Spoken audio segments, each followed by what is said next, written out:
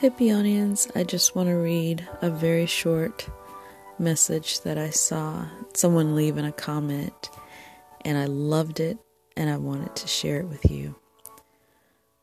The greatest man in history had no servants, yet they called him master. Had no degree, yet they called him teacher. Had no medicines, yet they called him healer. He had no army, yet kings feared him. He won no military battles, yet he conquered the world. He committed no crime, yet they crucified him. He was buried in a tomb, yet he lives today. His name is Jesus Christ.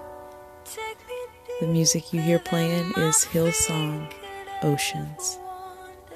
God bless you. Have a beautiful weekend, everybody. And just remember that God loves you and you are loved no matter what you may think.